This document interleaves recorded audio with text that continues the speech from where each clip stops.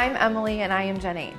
So what drew me to Pomifera is truly that it is a simple, honest, and humble business. Simple, honest, humble. I remember hearing that and I was like, that's where I need to be. I was on this journey, on this quest of being the better version of myself. It became a community of people that I got the opportunity to meet. I've met these women, I've made these friends, I built this team.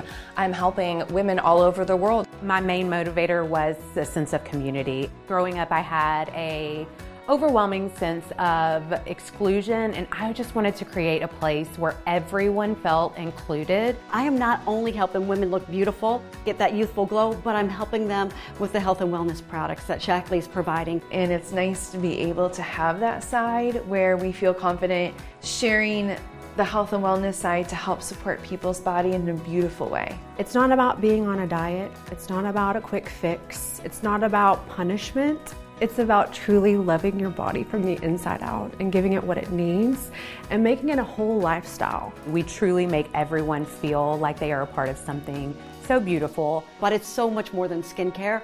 It is making people feel like they're young again. One of my very favorite quotes is, treat your soul like you're gonna die tomorrow, but treat your body like you're gonna live forever.